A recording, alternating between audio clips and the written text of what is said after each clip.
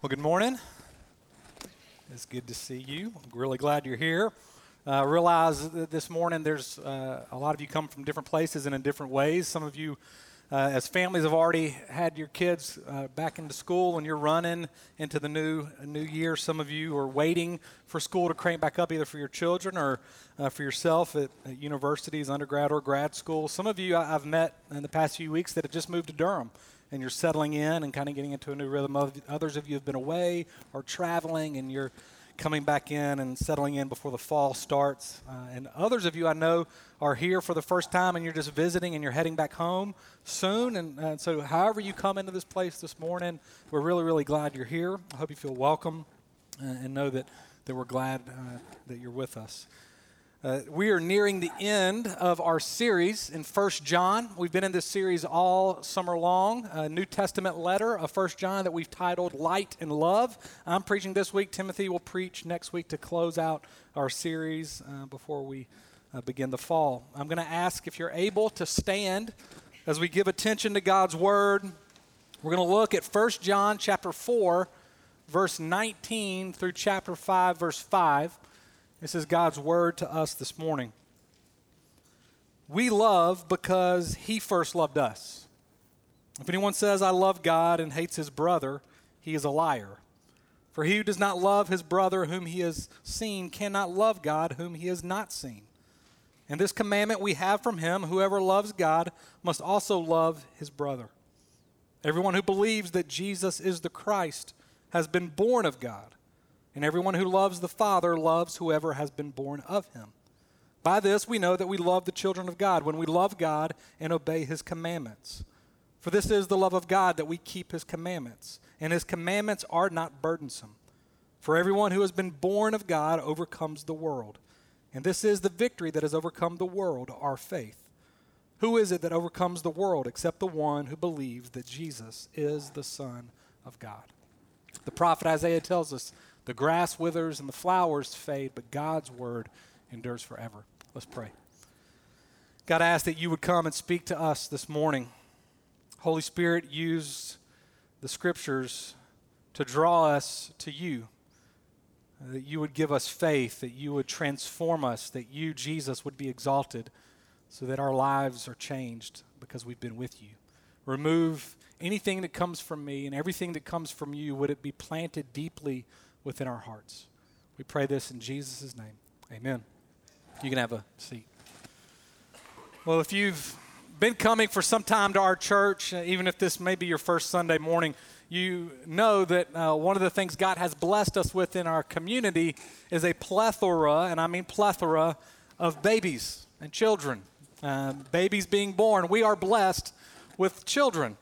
Sarah Hayslip, who is our new children's ministry director, delivered her third child this past Tuesday. And I kind of laughed to myself this week thinking about this, that was it some subliminal prerequisite for the job that the new director had to be pregnant and delivering soon as a way of relating to the parents in our church? Now, I realize many of you do not have children, you don't have babies, you're not expecting a baby. This is not a sermon about parenting. So if you started to drift off because you thought I wasn't going to talk to you, come back to me. That's not where I'm going. But I do want to ask all of you to reflect back on your life. And I want you to think about the biggest transition you've ever experienced. The biggest transition you've ever experienced in your life. I want to propose this morning that the biggest transition for all of us is when we were born into this world. Your birth. Now, I know none of us can remember that day. If you can remember that day, I would be amazed and worried. So this morning, I wanted to actually start out by showing a movie clip. We don't show movie clips very often here, but I think it's hard for us to imagine what that day might have been like. So this is an old movie, 1989. Look Who's Talking, John Travolta. This is the birth scene from Look Who's Talking, if we can play it. No, don't push. Hey, stop with the pushing already. Hey, I'm fine.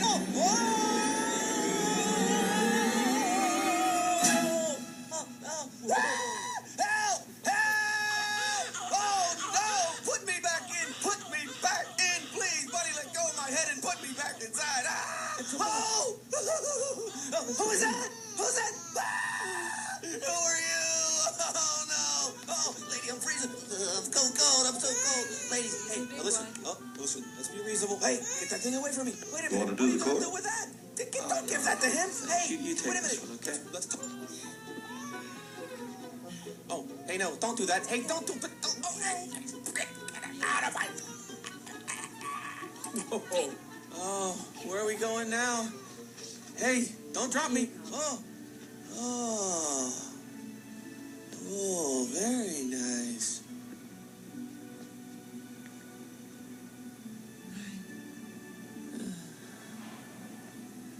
Lady, I don't know about you, but I'm beat. So you're the one that's been kicking me. Well, you were the one that ate all that spicy food. This has got to be the weirdest thing that has ever happened to me. Well, so far. What I'm suggesting is that your birth, my birth, was the most traumatic experience that we've ever had.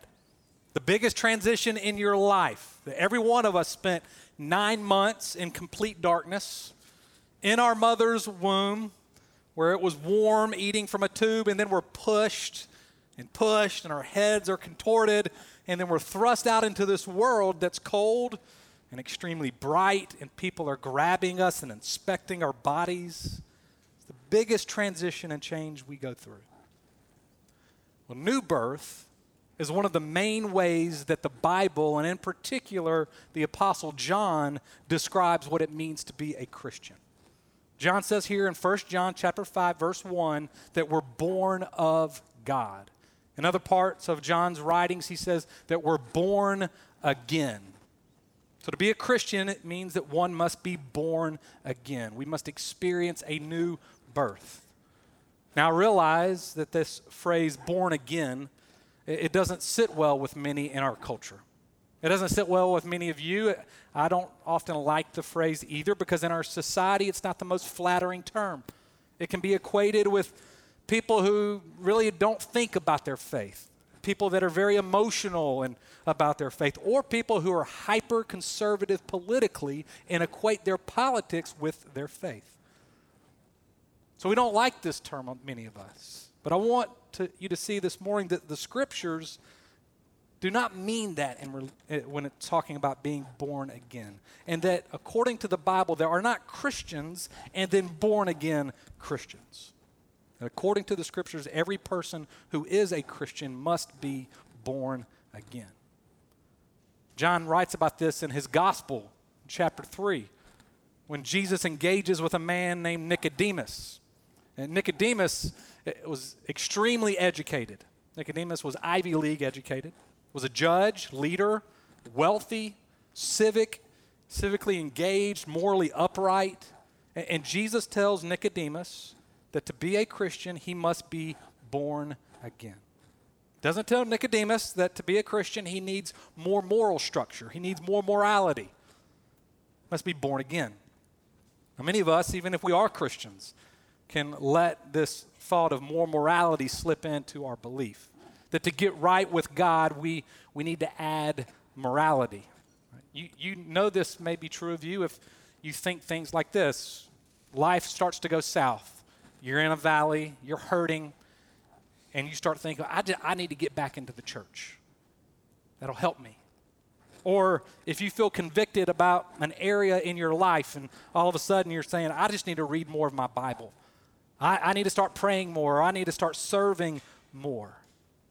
Jesus tells Nicodemus, who was way more moral than anybody in here, Nicodemus, you must be born again. Hear me, it doesn't matter your ethnicity, your socioeconomic class, your age, your religious background. Jesus says everyone must be born again to be a Christian. Now, Nicodemus in John's gospel is confused, as maybe you would be, at Jesus' statement. Right? How in the world is it possible to be born again? Nicodemus is rational in his thinking, and so he's like, I climb back in my mother's womb. How can I be born again? It's impossible. And that's exactly Jesus' point. A person cannot be born again on their own. And there is nothing a person can do. One must be born from above. It's not what we do, it's what we must become. You see, Jesus doesn't give Nicodemus one more step to take. He says, Nicodemus, you must be born all over again.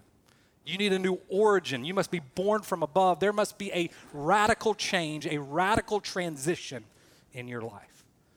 That's what it means to be a Christian. It's a complete change in how one views and sees the whole world. God begins to open our minds to understand, begins to soften our hearts to understand things that we never saw or understood before. We begin to say things like, wow, how did I never see that? How did I never understand that? And it's not just an intellectual grasping, it's a radical transition that God is putting into effect in our hearts and in our minds. It's a worldview change, a surrendering to God and seeing all of life lived unto Him.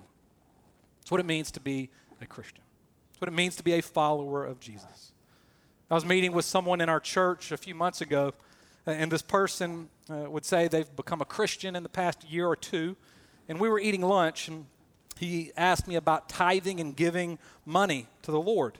And he shared in our lunch that he had been taught not to really give, but to save, but that now God was working and changing him, that he really wanted to see all that he had from God and all that he had to be used for God. And I left that lunch so deeply encouraged because I knew that this man was a Christian, because he was being radically changed. He was surrendering his whole life to follow God with a new vision, with new priorities, a radical change. It happens in our lives when there's a new birth that comes from above. We're born of God. It happens when the love of God arrests you and changes the way you view everything. To be a Christian is a monumental transition that occurs because of nothing in us, but because of everything God has done for us. Think about our natural birth. Our natural birth was because two people came together on their own accord, and we became a product of their love. We didn't decide to be born. We didn't decide who our parents were. We were the product of two people coming together on their own accord. How much more for spiritual birth? A new birth happens because God acts on His own accord. It's all of His doing. 1 John 4:19, the first verse of our passage. We love because He first loved us. We are born of God because God decides to set His love on us. God and His love is entirely unmoved by anything in us. It's none of our doing. Nothing God sees in us makes Him set His love on us. He decides to set His love on us. It's a really difficult thing to believe for North Americans in particular. Many of us here like to prize our autonomy. We make our own decisions. If we're Christians, we like to publicly proclaim, I have decided to follow Jesus, therefore I am born again. No, we're born of God. It's His doing. He loves us first. And Scripture is pretty clear in places like Romans in the New Testament that before we're born of God, we're dead in sin. Dead in relationship to God. Hearts opposed to God. Hearts and minds captured and set in on ourselves. We're dead. Not kicking and screaming. We're not inching our way towards God. No heartbeat. No life. Therefore, we can do nothing. Everything must be done to us. God must work in us. Chuck Colson is a well-known name for many in North American evangelicalism. Maybe you've heard of Chuck Colson. Colson was a Marine officer, Harvard Law graduate, climbed the legal profession rapidly. By his late 30s, he was counsel to the President of the United States. And he was known for being ruthless. He was called the hatchet man of the White House.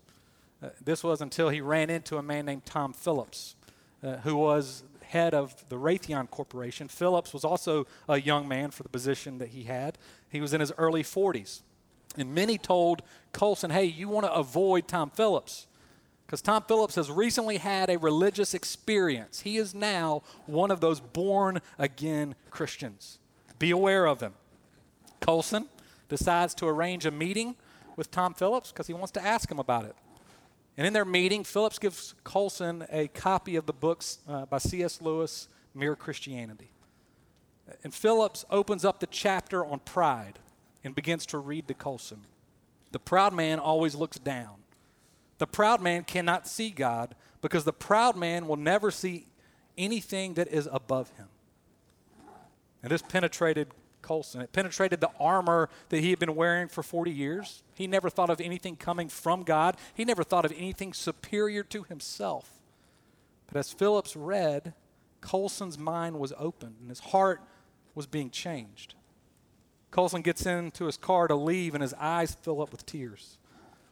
And as he's driving down the road, he has to pull off to the side of the road because he couldn't see because tears were coming down his face so quickly. And he thought to himself, what is happening? He's I don't cry, but he's sobbing. And then he found himself praying. In the car, all alone, sobbing and praying for the first time in his life. And Colson said, for the first time in my life, I was convinced in that moment I was actually not alone, that God was with me. And a few weeks later, Colson would say he was a follower of Jesus, a born-again Christian. Friends, there's nothing more important than this. That we must be born of God, a radical, traumatic transition that happens as God sets his love on us. I'm not saying there's a huge moment that you have to remember. I'm not saying that for spiritual new birth you have to know the minute and the second that God changed your life. Many of us will never know that moment. Can't determine that moment. But I am saying that we can and should be able to look at our life and say somewhere along the way God set his love on me and has forever changed my life.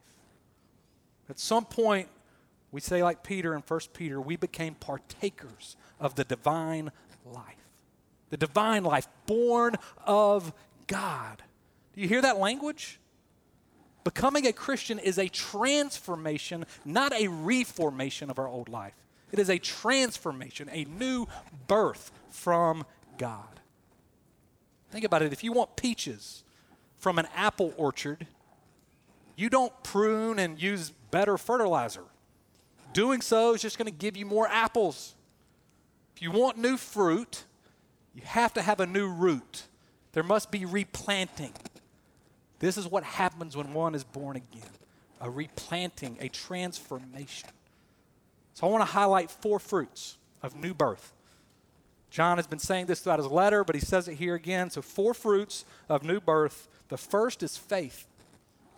Faith. Look at 1 John 5:1 again. Everyone who believes that Jesus is the Christ has been born of God. Everyone who believes has been born of God. New birth precedes our faith. Faith is the fruit of God's love being set on us. As theologians like to say, regeneration precedes faith. He wakes us up. He brings us from death to life. Then we're given the fruit of faith. But in addition, what we believe is very important.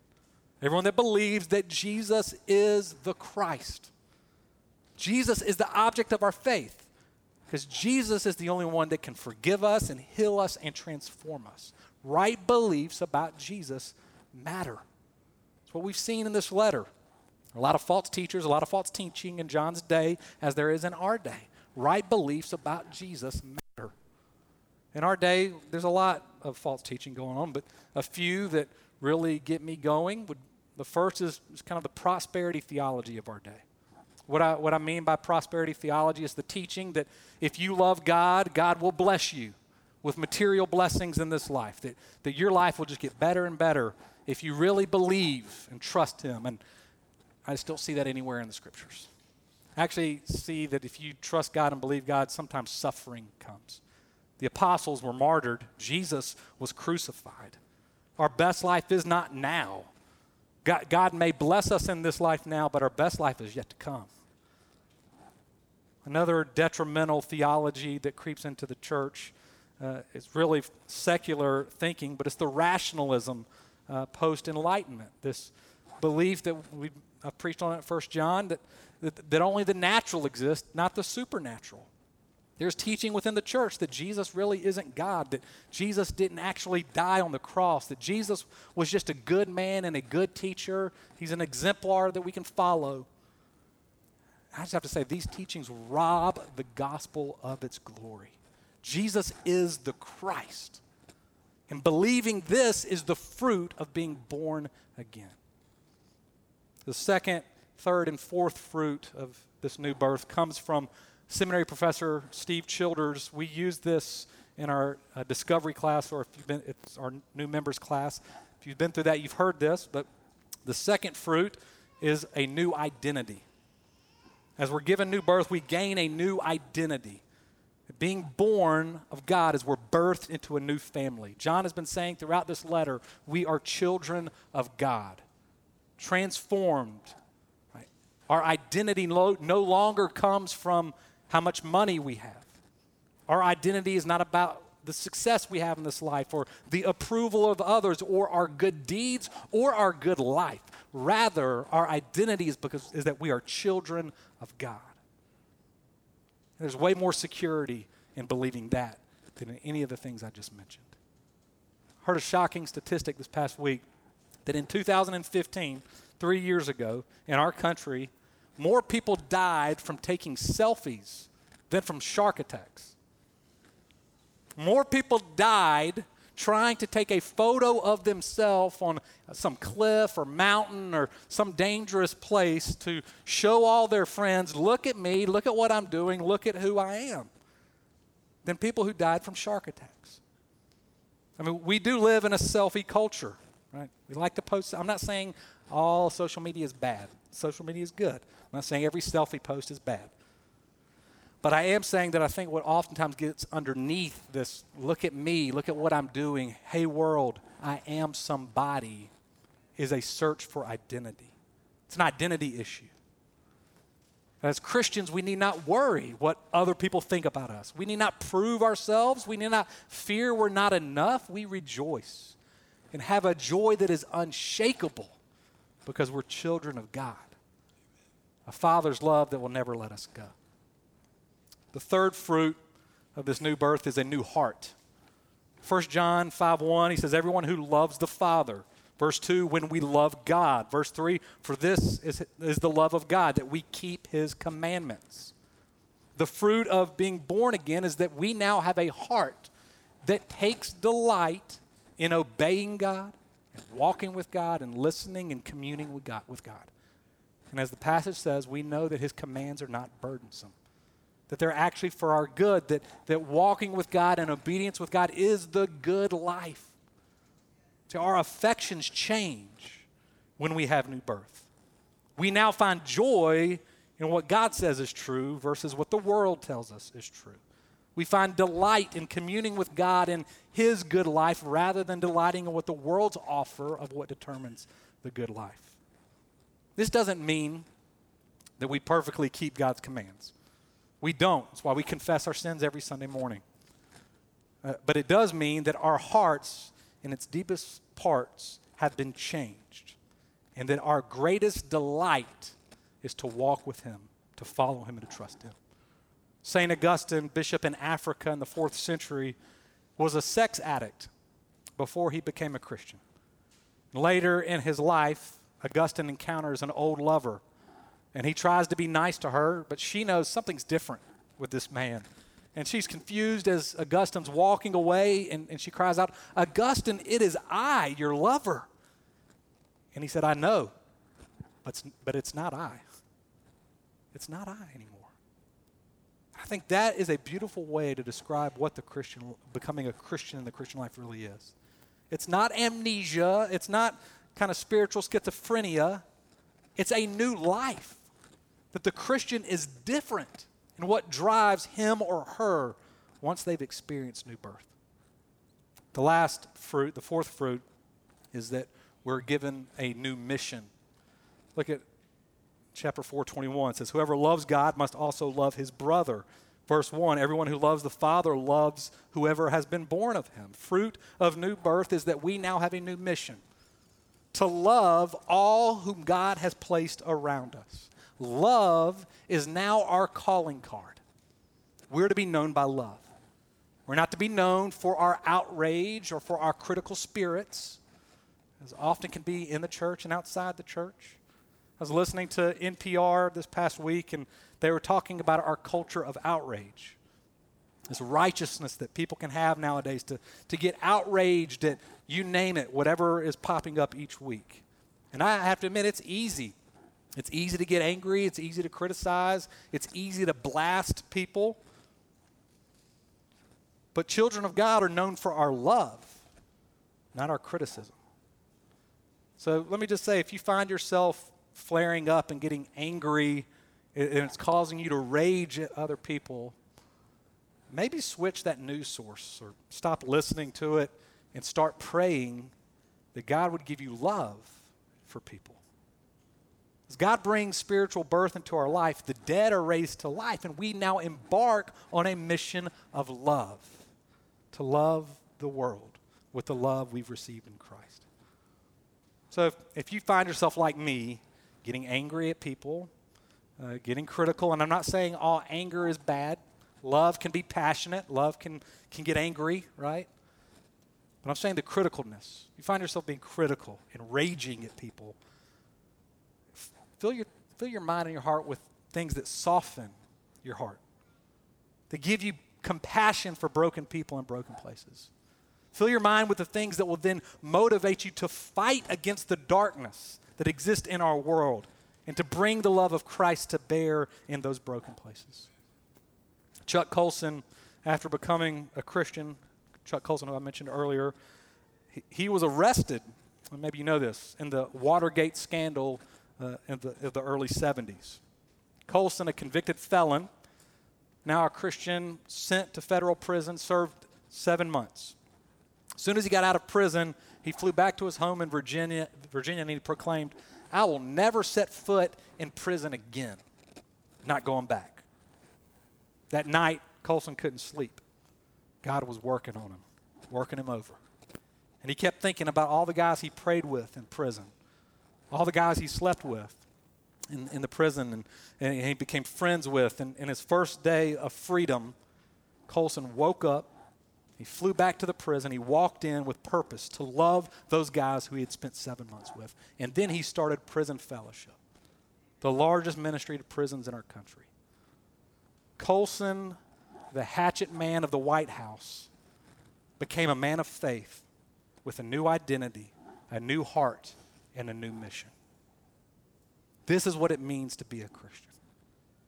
Everyone must be born again. Are you? Are you born again? If not, may the love of God in Jesus arrest you.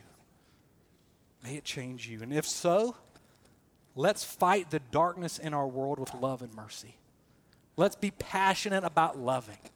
Let's be on a mission to love our children, to love our mothers and our fathers, our brothers and our sisters, to love our church family, to love by being hospitable to our neighbor, to allow ourselves to be interrupted so we can listen to a coworker, to provide for the unwed mother with a child, to provide for the poor and the prisoner, to love by fostering or adopting.